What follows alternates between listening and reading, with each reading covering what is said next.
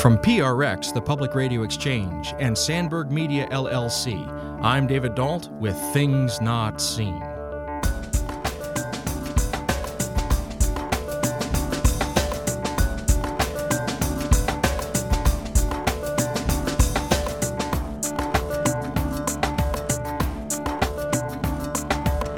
So if I'm going to do philosophy and keep kind of my intellectual end as the blues singer keeps his or her end of the deal, then I need to not only entertain philosophical puzzles, as it were, but also give my intellectual gifts to the process of liberation as well.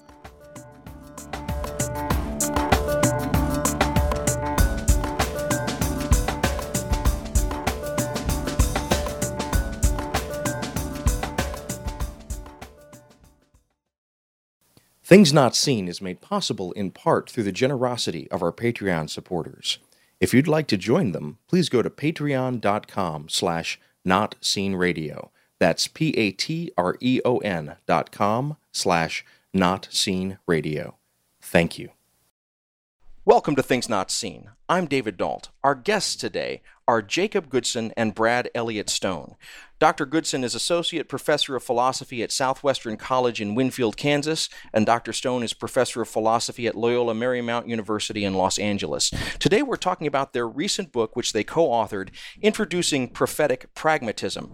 It's a look in depth at a philosophical movement that has been around since the 19th century, but really has gotten a renaissance in the 20th and 21st centuries. We'll be talking about the details of that. But before we do, let me first of all say, Dr. Jacob Goodson and Dr. Brad Elliott Stone, welcome to Things Not Seen. Thank you for having us. Thank you so much. This is a marvelous moment of conversation. Well, I'm just so excited to get into talking about this book, because I have to say, when I first opened it, I was thinking, yeah, this is going to be a dry text on philosophy.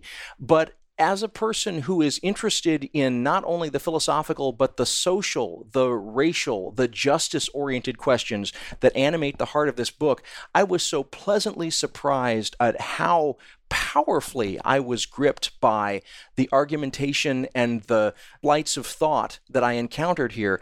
And I really just, first of all, want to commend you both on a real masterwork in terms of how to do the public work of philosophy. So first of all, just thank you for that. And I want to ask a specific question, because your book is set up as a dialogue. It is set up very much as a back and forth between you both as thinkers. And so I want to ask, first of all, to Professor Stone, what was it that made you both decide that this was the right way to go about it, to write an essay as a chapter and then have the other person respond to that, and to build the process of pointing out where each other is sort of missing the mark? Well, I always joke that this book is the recording of years of fighting and screaming with each other. You really have to be friends to do this kind of thing. When you don't already know the other person, it comes off very stilted. I think a lot of the passion you feel in the book is the actual passion of two people who've known each other for a mighty long time. I've known Jacob for a very long time. I've watched him get married. I've watched his children grow. We talk about these things all the time. And so we finally just decided, let's write it down and share this debate we have with each other on what prophetic pragmatism is and what it can do.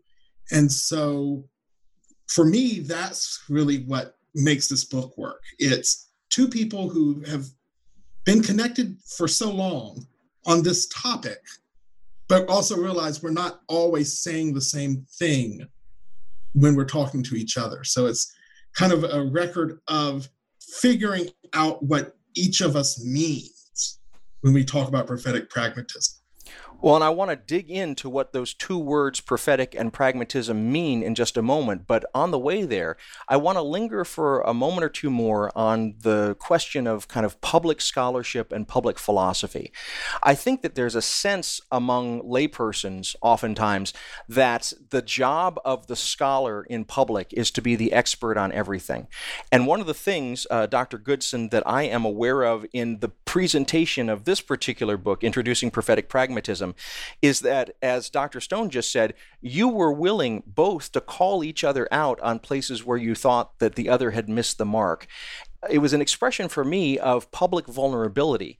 And I wonder, as a writer and as an interlocutor in this process, what was it like for you, Professor Goodson, to be publicly vulnerable in that way on the page? That's a great question. I think part of the enjoyment of writing this kind of book is that it represents a conversation. And so the writing itself is not as lonely as what we usually think in terms of scholarly writing. But you are exactly right that I had to allow for some vulnerabilities and mistakes. One of the more difficult features of writing this kind of book was that we learned pretty quickly that we could not make major changes to chapters once we were responding to one another. And so if there was an argument that I changed my mind about that I had written in, let's say, chapter 2, but I knew that Dr. Stone was writing or was almost finished with chapter 3, it would be unfair to then go back and change the argument I made in chapter 2. So for me, that's when you talk about vulnerabilities, that was a particularly difficult task of completing this book is sort of letting an instinctual or intuitional argument just to let it sit at that stage so that the book could proceed as a dialogue, so that I didn't take away from ideas that Dr. Stone was commenting on or critiquing. The particular vulnerability that I've just chosen to laugh about is in the section on race. Dr. Stone calls me out for not taking the blues seriously enough. And we laughed about that once he wrote that sentence down. And he offered to take that sentence away. And I said, no, based on what I've written, you're right. I do not take the blues seriously at all, according to what I've written. Although when I read that sentence the first time, it sort of hurt in the heart to be critiqued in that way. Dr. Stone was certainly right that in my account of race, I did not take into account the blues at all, and that was a mistake. So that kind of vulnerability, I think if you're able to laugh at oneself with the critique and realize that the critique is both accurate, but also, for me, it's a further invitation. I've now been listening to the blues almost every day since this book's been published as a way to really account for the role of music within prophetic pragmatism. If you're just joining us, this is Things Not Seen. I'm David Dault, and our guests today are Jacob Goodson and Brad Elliott Stone. We're discussing their recent book, Introducing Prophetic Pragmatism. Now, prophetic pragmatism is described as a gritty philosophical framework that undergirds the intellectual and political work done by those who seek to overcome despair, dogmatism, and depression. And we're going to dig in as our conversation proceeds into what all of those terms mean. And so why don't we take a moment now and start to define these terms? So let's start with pragmatism. And I recognize it is a philosophical movement with a lot of complexity, but in a brief fashion, Dr. Stone, if you'd be willing, what do you mean and what is meant in this book when we're using the term pragmatism? For me, pragmatism names an American tradition of doing philosophy that heightens American democratic sensibilities. John Stirr wonderfully says that pragmatism is democracy as philosophical method, and I concur with that. At the heart of pragmatism is an effort to explain the American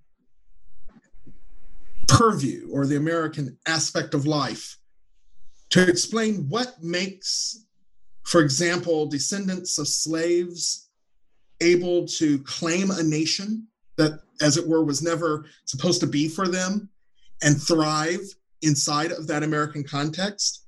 It's a philosophical movement that tries to make sense of the practices of freedom that characterize the American way of life. So for me, that would be the most important way to think of pragmatism versus, let's say, its figures. Because when we talk about figures in the history of pragmatism, we tend to lean toward Ivy League and particular people in particular philosophical camps, but that then overlooks the very wealth of pragmatic thought that, for example, prophetic pragmatism wants to rely on. I need a definition of pragmatism that allows me to account a more famous name like Charles Sanders Peirce, as well as a blues artist like Buddy Guy. And so if I want to claim both of them are articulating practices of freedom that are indicative of an American democratic way of life, then I need a notion of pragmatism that is not bound to particular figures or schools. That's so helpful. And we're going to dig into that transcending of the Ivy League barrier into common life as our conversation continues. But just as a way of, again, making sure that our listeners are on board, I want to turn to you, Professor Goodson, and ask now, when we use the word prophetic in this title, Prophetic Pragmatism, what are we talking about here? Are we talking about some kind of spooky, spiritual, religious thing? Someone wearing sort of hair shirts and standing out in the wilderness proclaiming, repent, repent? Or what do we mean by prophecy here? It very well could mean the thing you said. Yeah, I mean, we do recognize, and we have to recognize that prophecy is an ancient religious concept. It does require belief in the reality of God, as well as the claim that God's speech can be heard, read, and received through and within each generation.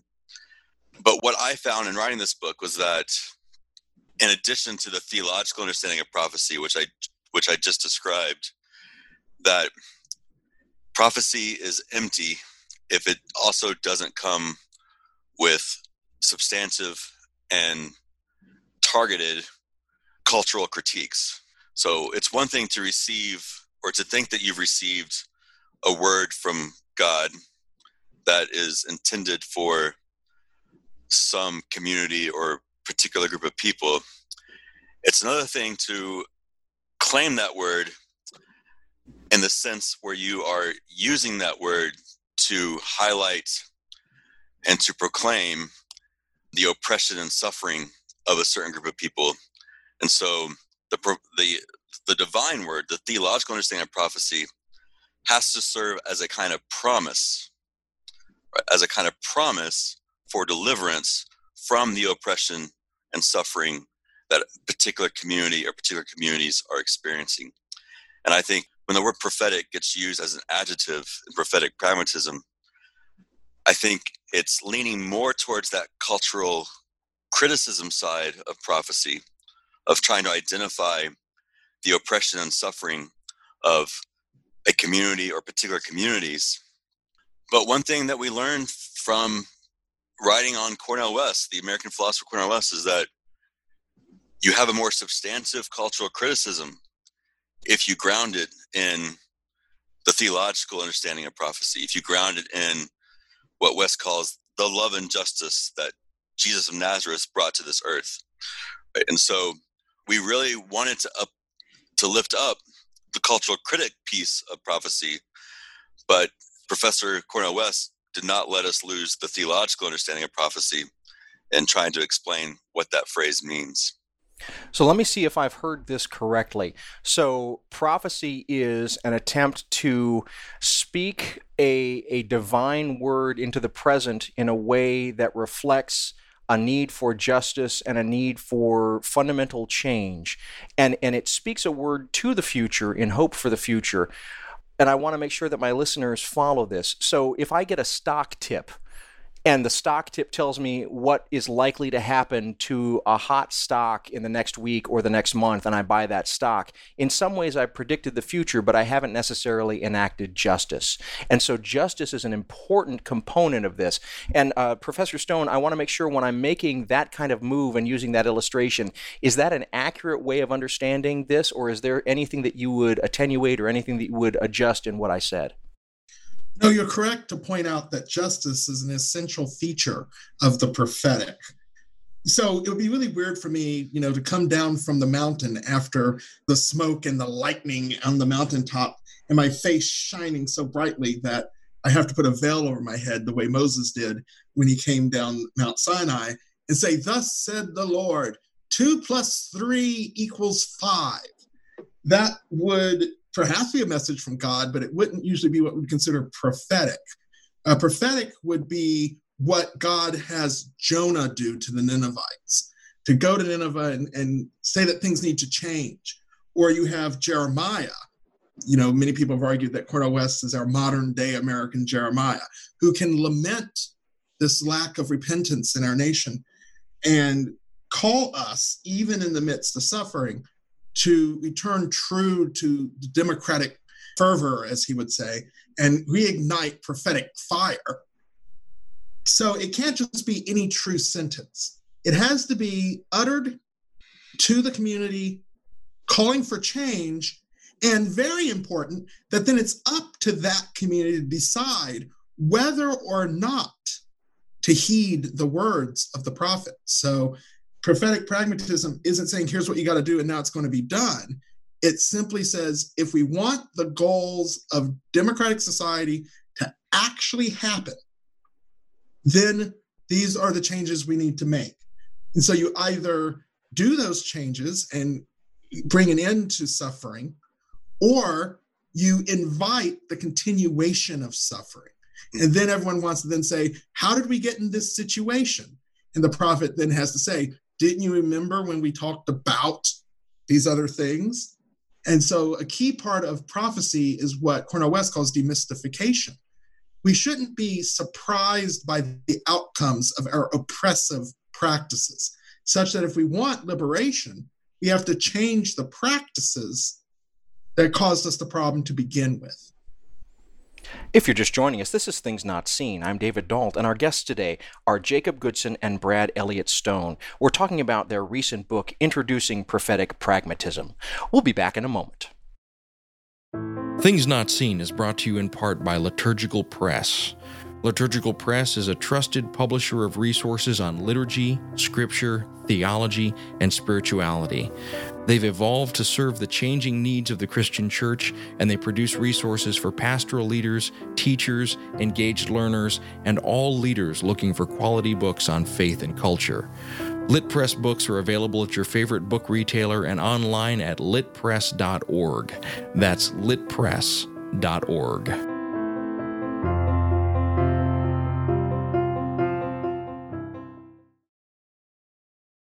Welcome back to Things Not Seen. I'm David Dault. Our guests today are Dr. Jacob Goodson and Dr. Brad Elliott Stone. We're talking about their recent book, Introducing Prophetic Pragmatism. In our last segment, we talked about the fact that pragmatism is a particularly American philosophical movement that is looking at issues of democracy and justice as a way of moving forward in the world as a mode of thought. Well, we've spent a couple of questions now talking about various large-scale general concepts with regard to prophetic pragmatism, and a name that has come up repeatedly is the name of Cornel West. And Dr. Goodson, I'd like, if you would, just situate for us in a couple of sentences, who is Cornel West and why are we paying particular attention to his work in the context of prophetic pragmatism? Yeah, thank you for that question.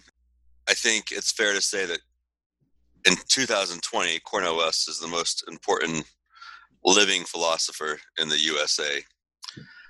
He was born in Tulsa, Oklahoma, was raised in Sacramento, went through the Ivy Leagues for his schooling, wrote his PhD dissertation under Richard Rorty, as well as some other famous scholars, and he's bounced around the Ivy Leagues for professor as well as Union Theological Seminary. He's currently assigned a post in Harvard Divinity School. You can find him on CNN, Fox News, MSNBC, PBS, almost on a weekly basis at this point, being constantly interviewed, asked for his opinions about Black Lives Matter, his opinion about Trump and the presidency. In my memory, West became popular because he surprisingly offered critiques of President Barack Obama. And people found that fascinating, given that Obama was the first African-American president. And West, at that point, was, to some, the representative of African-American scholarship in this country. But West is consistent that his role as a public intellectual and philosopher is to always be Socrates. And to be Socrates for West means always questioning those who hold power. So it doesn't matter who has the power or who holds the office of president for West. For him, his job is to question and criticize that role and the amount of power that comes with that role. So he was consistent in what he saw as his scholarly obligation and duties as a public intellectual to critique President Obama as much as he critiqued President Bush or President Clinton before. West has written a plethora of books. The book that has had the most impact on me is West's American Invasion of Philosophy, which is West's account of pragmatism. He's also has made hip-hop albums that I love to play for my students when we read West and study West in my classes. But he's tour de force as a personality. He thinks on his feet better than I think anyone I've ever been around in my life. And he's a very generous man. I've met him on a few occasions. He calls me Brother Jacob. He always gives me a hug. And he's one of those scholars that doesn't see scholarship as a competition of ideas, but as a genuine and real community that is trying to develop what is best for the world. Well, and I want to pick up on this, Dr. Stone, because Dr. Goodson has just described the approach that Cornel West takes as a public intellectual. But I'm aware that Cornel West also describes himself as a blues man. And you raised the issue of the blues in our last segment. And I'd love if you would help for our listeners to sort of line out for us, when Cornel West uses this phrase, I'm a blues man, what does he mean by that? Well, one thing he's thinking about is he's trying to, in prophetic pragmatism, highlight and emphasize the humanistic gifts that African Americans have given to the United States. And one of the grand democratic elements that he thinks Black culture gave to America is a tragic comic sensibility. The ability to look evil in the face, to actually call suffering what it is, while also not letting that evil and suffering dictate who we understand ourselves to be. So you take African American people, begin this country in a state of slavery. After the end of the Civil War and the passing of the 13th, 14th, and 15th Amendments, you get African Americans are now citizens of the United States. But then white supremacist activities, including Jim Crow, forced unemployment, things like that, led Black people to have a very terrible situation. How did Black people respond to this situation? They did so with creativity, both in a written form, of course, in literature, poetry, but also in music. And unlike Du Bois, who West criticizes because Du Bois doesn't seem to appreciate Black pop culture and has a kind of Victorian elitism that would look down at blues music, for example, as being too folksy, West sees in it a set of practices that helped Black people be free. Now, the good news is blues will work even if you're not Black. Anyone can tap into the tragic comic sensibility of blues music and realize, yes, as West sometimes points out, indeed, nobody loves me but my mother, but she might be jiving too, as B.B. King would sing. And the blues help us come to terms with an absurd situation. So a lot of times some people will count Cornel West as an existentialist philosopher in this sense, that he is interested in the question of absurdity and human subjectivity. And somewhere at the end of the blues, you have to start laughing because, first of all, it gives us a common humanity, but it also shows us that we have ways to get around our suffering. And so for West, the blues represents a powerful way of being honest about evil and suffering, while also finding a point of view from which we can laugh. And when this, of course, interacts with religion, you get gospel music, so we can acknowledge the suffering we face, while also knowing that freedom is coming. Oh, yes, we know freedom is coming. So for West, I think blues represents a kind of honest engagement with the world. And this is fascinating for two reasons. First of all, music is so underplayed in philosophy. The role of music in philosophy is rarely discussed. You have Theodor Adorno's stuff on music, but he's mostly thinking simply in terms of cultural production. And since Adorno did most of his critical theory work on cultural production, music would appear. But West has taken music and actually created it into, dare I say, a philosophical form. So just as Professor Goodson mentioned, when I teach Cornel West, I also have students listen to these albums because they are not merely in addition to West's view, they are themselves text of West's view, what West calls a danceable education. Well, I want to linger there for a moment because you mentioned W.E.B. Du Bois, and one of the things that Du Bois talked about was the concept of the talented tenth. In other words, creating an elite. And you talk about this in the book, Introducing Prophetic Pragmatism. You both engage it to some degree. But the notion of the talented tenth who will be able to ride on the crest of the crowd and to help to guide the crowd with nobility and with education. But as you said, Du Bois really doesn't trust the crowd itself. And what I'm hearing in what you're saying, Professor Stone, is that the blues is almost the democratic process put into music. Am I hearing that comparison correctly, or would you say it in a different way? Slightly different, but not too far adrift. Of course, jazz is ultimately the highest democratic Black music, where everyone comes with their own unique, Emersonian individual style, and then you come together into this beautiful collective performance. So I would be remiss to not mention jazz as the ultimate democratic music form. But the blues reminds us that the American story isn't the story of the elites. It isn't the story of the ones who always had it all. When you think about American literature, the stories we like are the stories about the country boy who makes good, the rag to riches story, Horatio Alger Jr.'s kind of story. And so blues comes from the people who are on the bottom. And West never allows, even though he's completely, his undergraduate and his grad work was Ivy League, his career is Ivy League, he can go to any group of Black people anywhere in the United States, and he's just one more person. Whereas if you read Du Bois, in certain passages, Du Bois actually feels disdain when he's around, for example, Southern Blacks. He himself being a New Englander, he finds Southern Black culture too barbaric.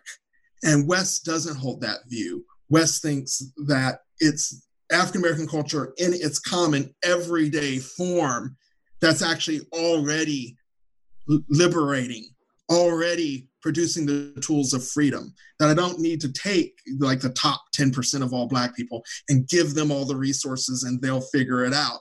We already see freedom happening in the streets of Los Angeles. We see it happening in Black neighborhoods in Sacramento, California, as Cornel West is growing up.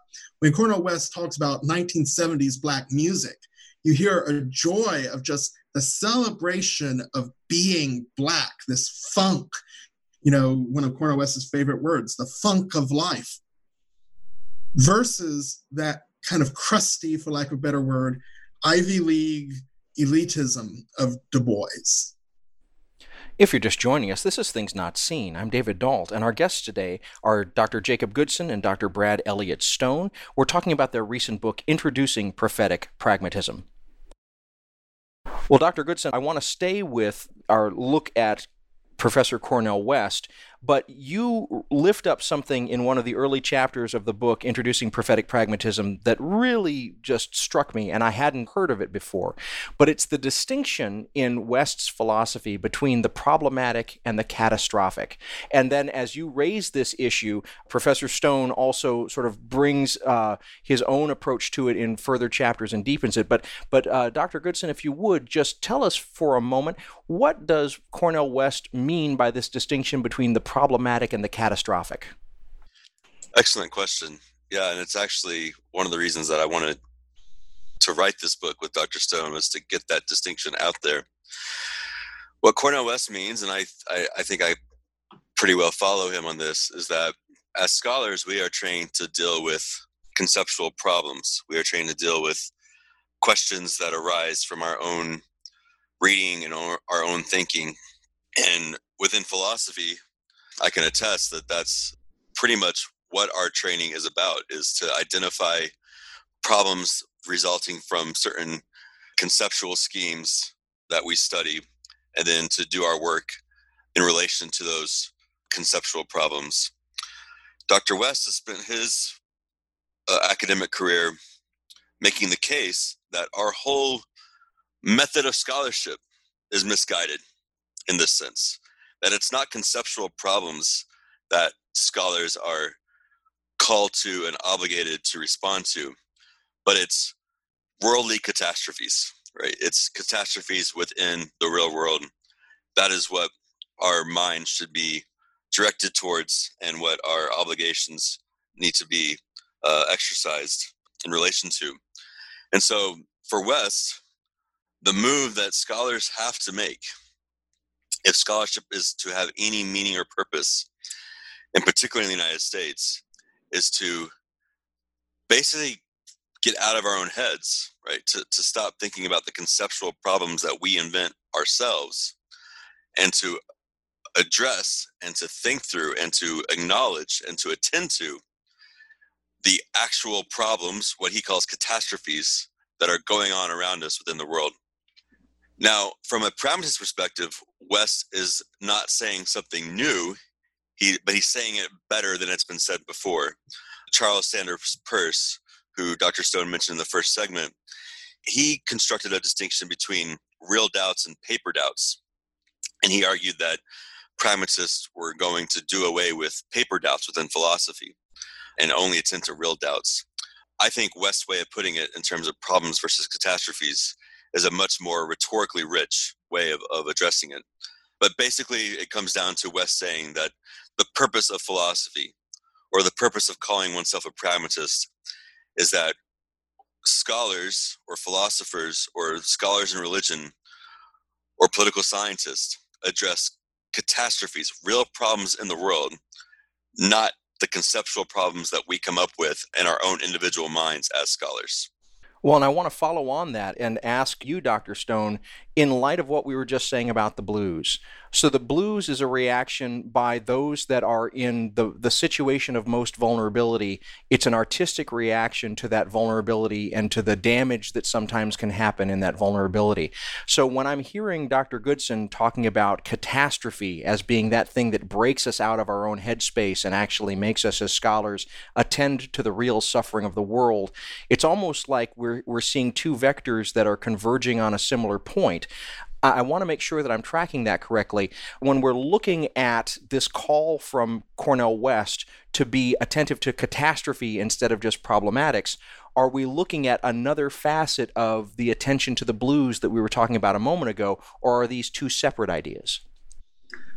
Well, as the German philosopher Martin Heidegger would say about philosophy and poetry, they are not the same thing, but they do live in the same neighborhood. And so for African-American thought, you would have blues music, which would be kind of a street knowledge, as Cornel West titles his second album. And then you have the actual task of the Black intellectual. And so both of these are addressing the same absurd situation in America, namely the absurdity of a country founded on the notion of liberty and freedom that then is denied a significant population of the nation. How do I address that? Well, in philosophy, asking, how do I know whether I have hands is a lot of fun, but it doesn't solve that problem. It doesn't address Black liberation, as it were. So if I'm going to do philosophy and keep kind of my intellectual end as the blues singer keeps his or her end of the deal, then I need to not only entertain philosophical puzzles, as it were, but also give my intellectual gifts to the process of liberation as well. And so I think it's John Dewey who once said that a lot of the philosophical problems that philosophers take seriously are actually our own games and diversions. And so he's not against them. It's okay to ask, how do we know whether we have hands? But that is what philosophers do on their free time. The real goal of philosophy is to address the problems that people face. The people and its problems, as Dewey would say. And so in that regard, Cornel West wants to make sure that although the life of the mind is more than valuable and interesting, and he's not against it, it's hard to live that life when you know, and and I'm just going to steal some examples from Cornel West, that there were children losing their lives in Yemen by drone strikes, or knowing that in the United States, the just amount of poverty in the age of Obama, hence the poverty tour that he took with Tavis Smiley, or when you look at the rise of American military intervention on the globe, we have to address those problems. And if philosophy since the McCarthy period has stopped being invested in what's happening in America, John Dewey was probably the last great big American philosopher who actually was politically present in society, then we also can't be surprised that no one looks to philosophy today to respond to any of our crises, because philosophy abdicated its role in handling catastrophe. And so prophetic pragmatism is always the call to return to a socially and politically engaged intellectual life. The blues musician is always already doing that because it's out of that very material catastrophe that the blues music is made out of. It's harder for academics, I think, to realize that they're actually trying to solve real problems underneath our mere theoretical concerns. If you're just joining us, this is Things Not Seen. I'm David Dault, and we're speaking today with Professor Jacob Goodson and Professor Brad Elliott Stone. Jacob Goodson is Associate Professor of Philosophy at Southwestern College in Winfield, Kansas, and Professor Brad Elliott Stone is Professor of Philosophy at Loyola Marymount University in Los Angeles. We're talking about their recent book, Introducing Prophetic Pragmatism, which is looking at the philosophical movement that foregrounded democracy and justice in the 20th and 21st centuries. We'll be back in a moment. Hey folks, this is David. Thank you for listening, and thank you for supporting the work that I do. As you might be aware, in addition to this show, I help produce a number of other programs about culture and faith. One of those is the Freedom Road podcast. It's hosted by Lisa Sharon Harper. She's a frontlines, on-the-ground activist and advocate for issues of justice and peace. Each month, she gathers a group of leaders together to talk about progressive issues from a faith perspective. I record and produce the show, and every month I come away from the conversations deeply moved and having learned a ton about our world and the struggles for justice. I'd love for you to listen. You can find the Freedom Road podcast on Apple Podcasts, Google Play, and Spotify, as well as at their website, freedomroad.us. That's freedomroad.us. Welcome back to Things Not Seen. I'm David Dault. Each week on our program, we bring you a rich conversation about culture and faith. Today we're talking to Dr. Jacob Goodson and Dr. Brad Elliott Stone about their recent book, Introducing Prophetic Pragmatism. In the course of our conversation, we've examined the claim that prophetic pragmatism is a gritty philosophical framework that undergirds the intellectual and political work done by those who seek to overcome despair, dogmatism, and oppression. We've begun to dig into the idea that the blues and American democracy are constitutive of the pragmatic philosophical process. We'll continue that conversation now.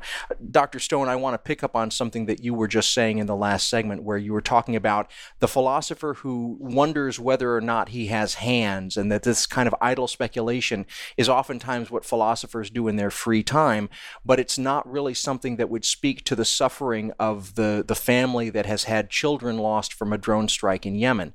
When I heard you saying that, I heard an echo of what you said in our first segment, where you said the concern of the prophet coming down the mountain, if the prophet comes down the mountain with the face shining and then says, and 2 + 3 = 5, that no one would really be very moved by that as a prophetic utterance.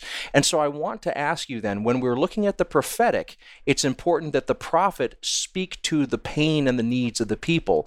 But now also what we're getting in this conversation is that when we're listening to the philosopher needs to speak to the needs of the people. The world needs to change in the work that both the prophet and the philosopher are doing, and when I hear that, I hear Marx's 11th thesis on Feuerbach.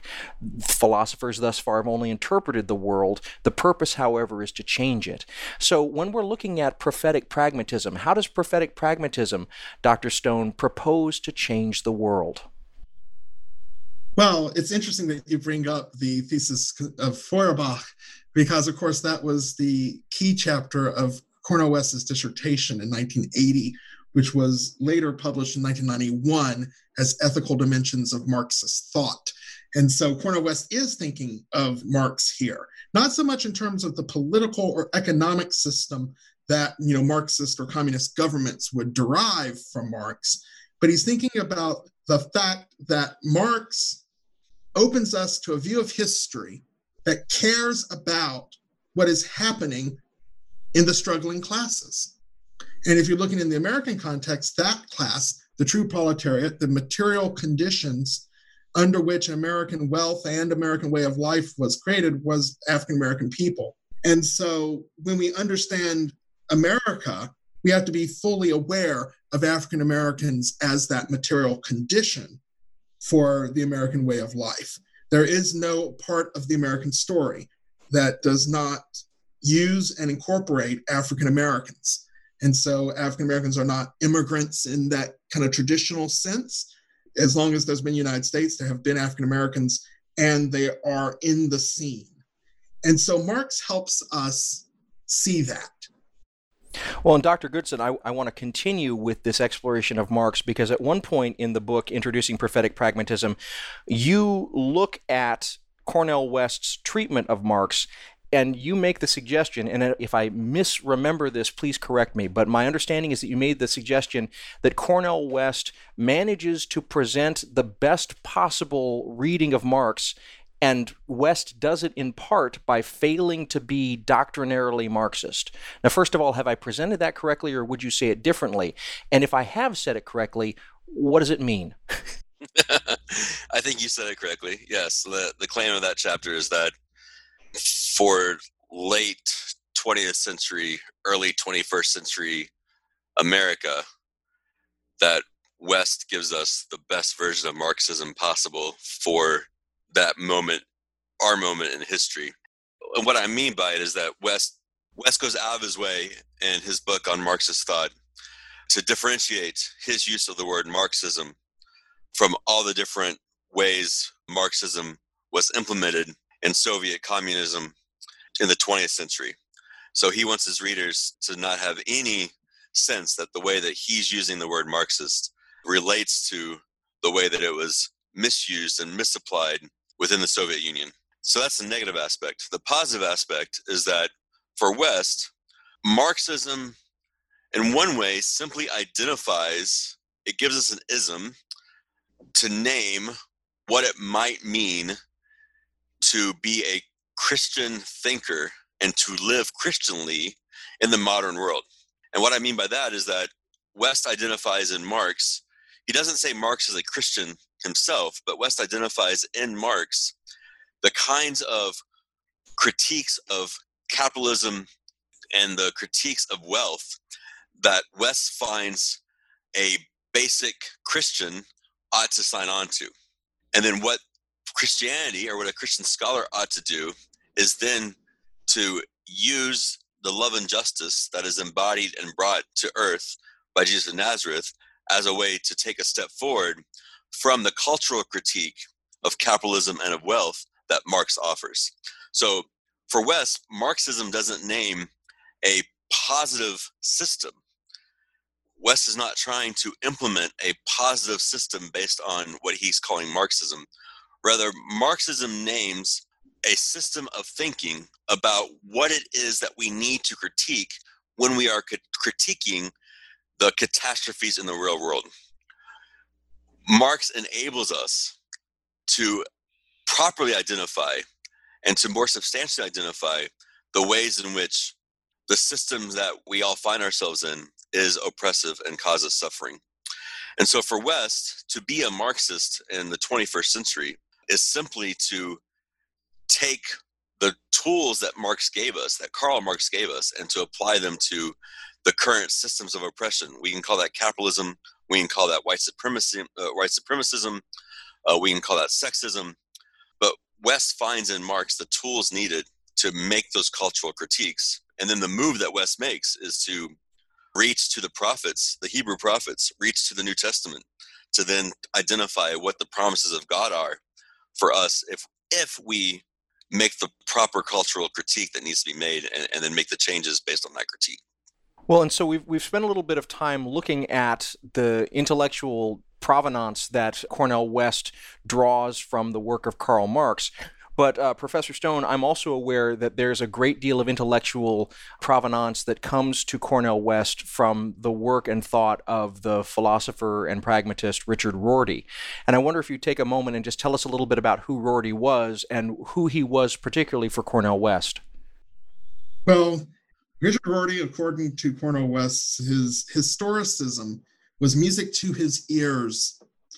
Richard Rorty was at Princeton at this time. This is right at the time that Rorty is writing his magnum opus, Philosophy and the Mirror of Nature, which would proclaim the end of philosophy as it was practiced in analytic programs in the United States, as it were. It continued, of course, still to this day, but he proclaims that it should end. It's not doing what he would call edification.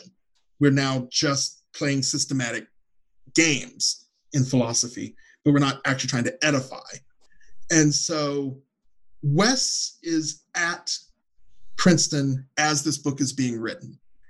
And West, in his first publication in 1977, called Philosophy and the Afro-American Experience, actually applies the not yet published position of Richard Rorty's reading of Heidegger, Wittgenstein, and Dewey to the African-American situation. So like the way West uses Marx, West also takes from Richard Rorty's critique of the quest for certainty and the idea that ideas are transparent to us, and turns that into a way to examine the situation African Americans find themselves. So the biggest influence that Rorty plays on West is a radical historicism that West then in his dissertation applies to Marx. So the dissertation on Marx is actually a Rortyian reading, as it were, of Marx. The tension between West and Rorty is also well noted. Cornel West wrote a response to Philosophy and the Mirror of Nature that critiqued Rorty for not going far enough in his historicism so that he does not account for solutions to actual political problems. He would continue this critique all the way up to the already mentioned American Evasion of Philosophy. Professor Goodson referred to that book, so that you take Rorty's romantic liberal postmodernism, but you actually submit it to the need to end suffering. It's important to note that for Richard Rorty, I do not have a philosophical reason to end suffering. And West isn't interested in keeping that answer. He wants us to change the world toward liberation.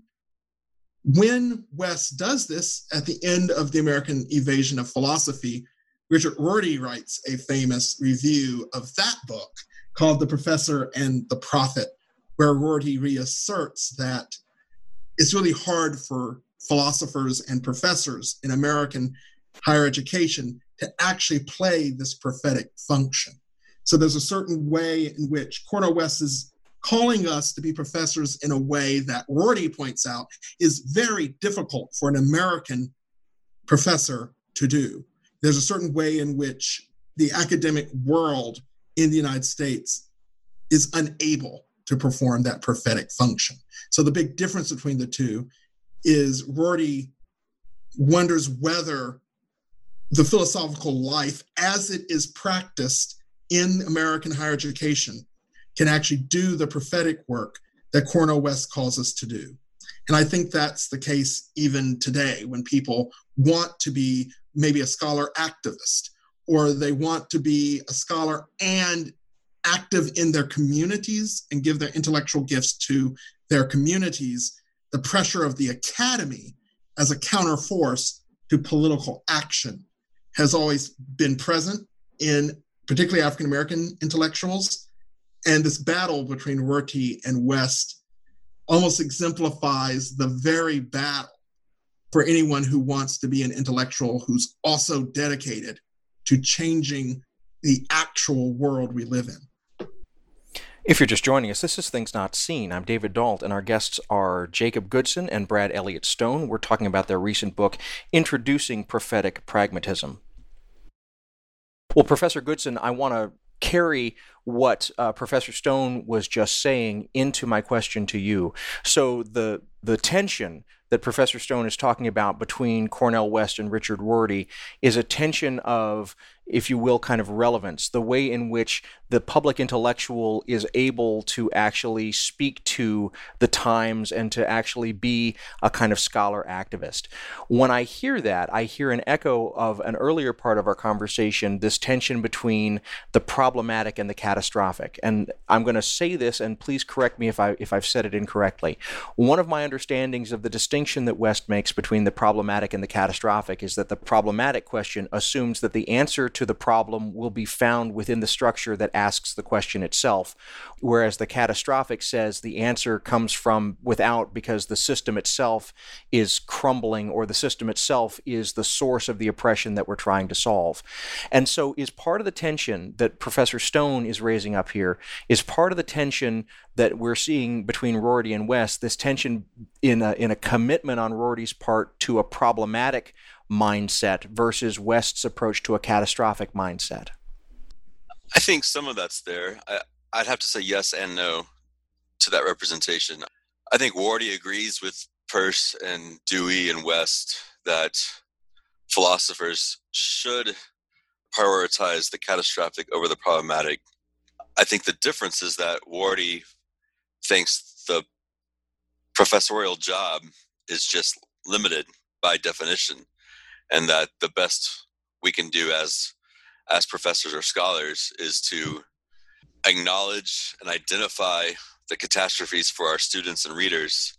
But Rorty hardly ever gives us a program for what to do with those catastrophes. The best he does comes in Achieving Our Country, where he talks about the reformist left and how the new academic cultural left that arose in the 1960s superseded the reformist left, and we need to return to the reformist left as a way to get our country sort of back to the center from the far right that Rorty thought we'd gone to. So yes, I affirm the way that you put it in terms of the limitations that Rorty puts on what the professorial and the scholarly vocation are. But I would say that from a Rortyan perspective, that philosophy should be about identifying catastrophes around us, even if we aren't the ones that are going to fix those. I think a deeper difference here might be that West doesn't see his job as professor or scholar to fix those problems. I think West would go back to his favorite labels of being a bluesman and a Christian at the same time, that as a bluesman and a Christian, he's obligated to try to fix or solve those problems. And so it may not be that West and Rorty are too far apart on this. It's just that West has additional identities to himself than only being professor or scholar, which Rorty did not share.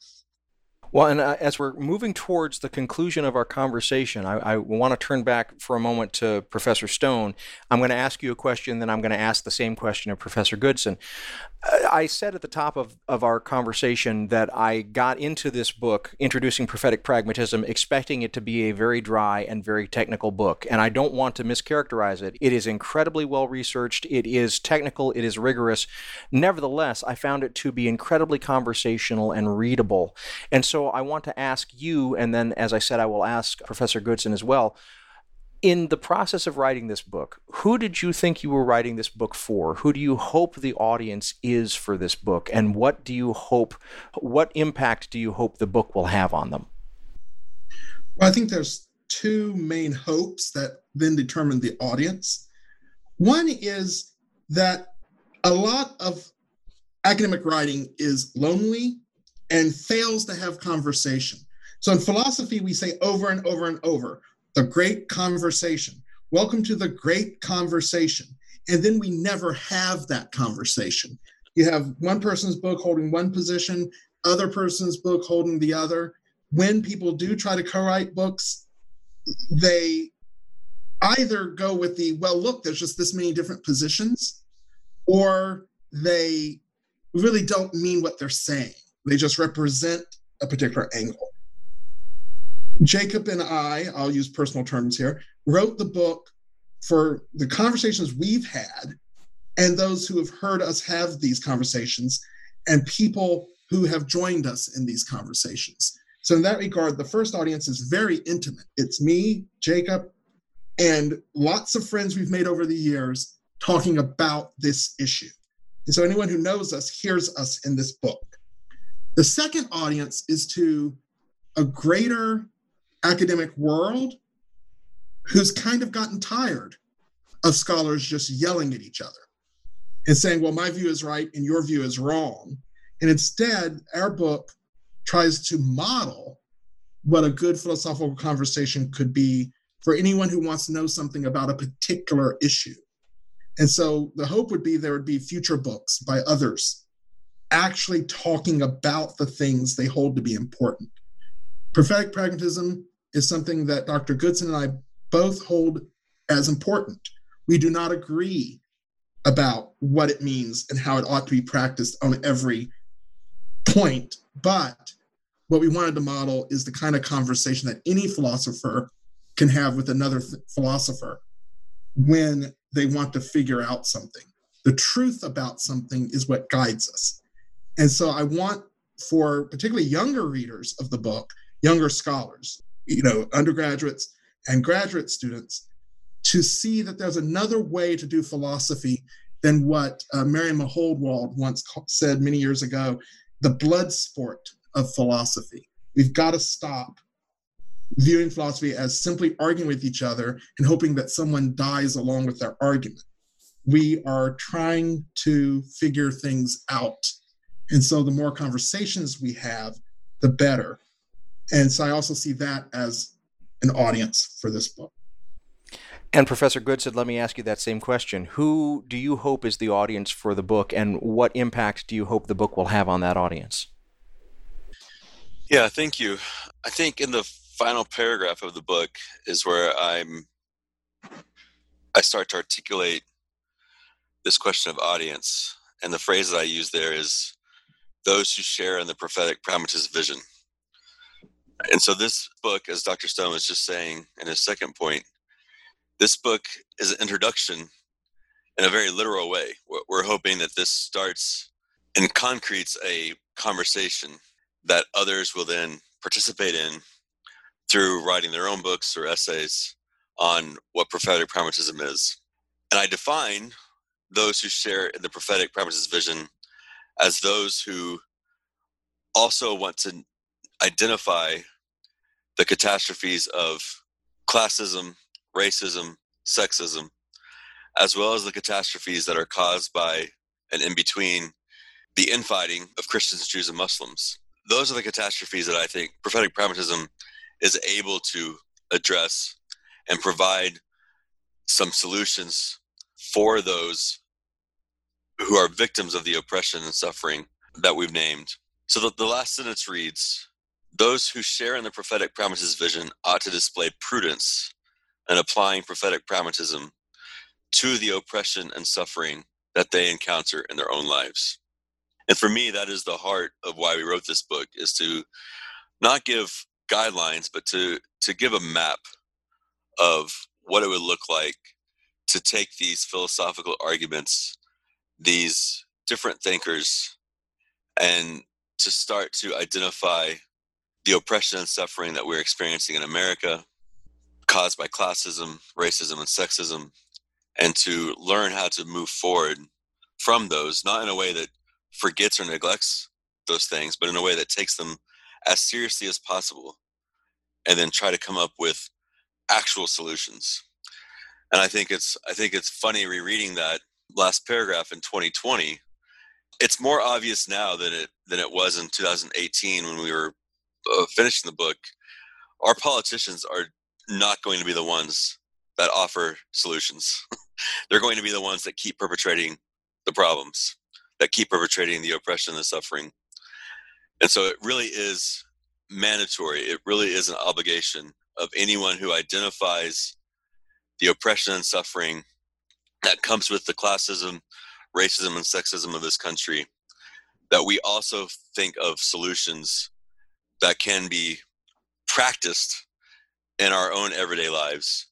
And if you're willing to do that, then Dr. Stone and I's claim is that you are at least interested in or participating in the prophetic pragmatist vision.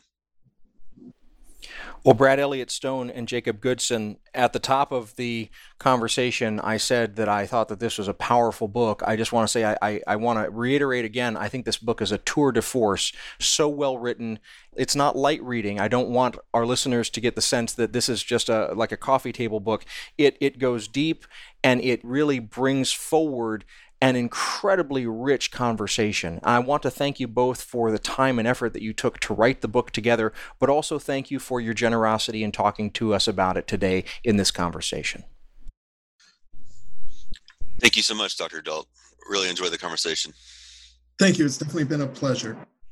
We've been speaking today with Brad Elliott Stone, who is professor of philosophy at Loyola Marymount University in Los Angeles, and Jacob L. Goodson, who's associate professor of philosophy at Southwestern College in Winfield, Kansas. We've been discussing their recent book, Introducing Prophetic Pragmatism. Things Not Seen is produced by Sandberg Media, LLC. We're distributed nationally by PRX, the Public Radio Exchange. Today's show was recorded at the William Adams Studios in beautiful Hyde Park here on the south side of Chicago, Illinois. Our studios have a home courtesy of the Zygon Center for Religion and Science, part of the Lutheran School of Theology at Chicago. Neither Zygon nor LSTC are responsible for the content of this program. Our theme music is composed by Gene Kija. Our show is made possible in part by the generosity of supporters on Patreon. You can find out how to help us create great programs by going to patreon.com/notseenradio. You can follow us on Twitter at Not Seen Radio. Visit us on Facebook and like our page to receive regular updates about the show and find out more about our guests. That's facebook.com/thingsnotseenradio. And you can sign up for the free podcast, listen to old shows, send us an email, and find out more about our guests if you visit us on the web at thingsnotseenradio.com. I'm David Dalt, and we'll be back next week with more conversations about culture and faith. Please join us.